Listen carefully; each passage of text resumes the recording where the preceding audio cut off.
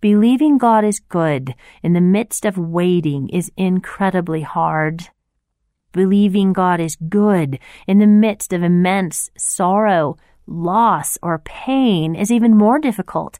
Those are the times that our faith, the treasure of our hearts, is tested by fire and becomes gold.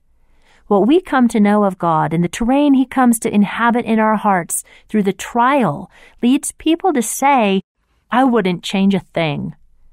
That's the crazy, supernatural realm of God. I know that there have been many times when God didn't answer your prayers in the way you wanted or in the timing you wanted. But what He did in the end was far better. Even if the far better was your coming to depend on Him more deeply through the travail.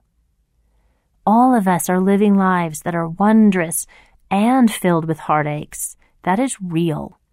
I can only imagine what you are living in, waiting for, longing for, weeping for, holding on to your faith for.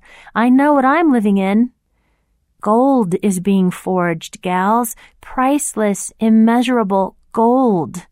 To paraphrase Philip Yancey, faith believes ahead of time what can only be seen by looking back.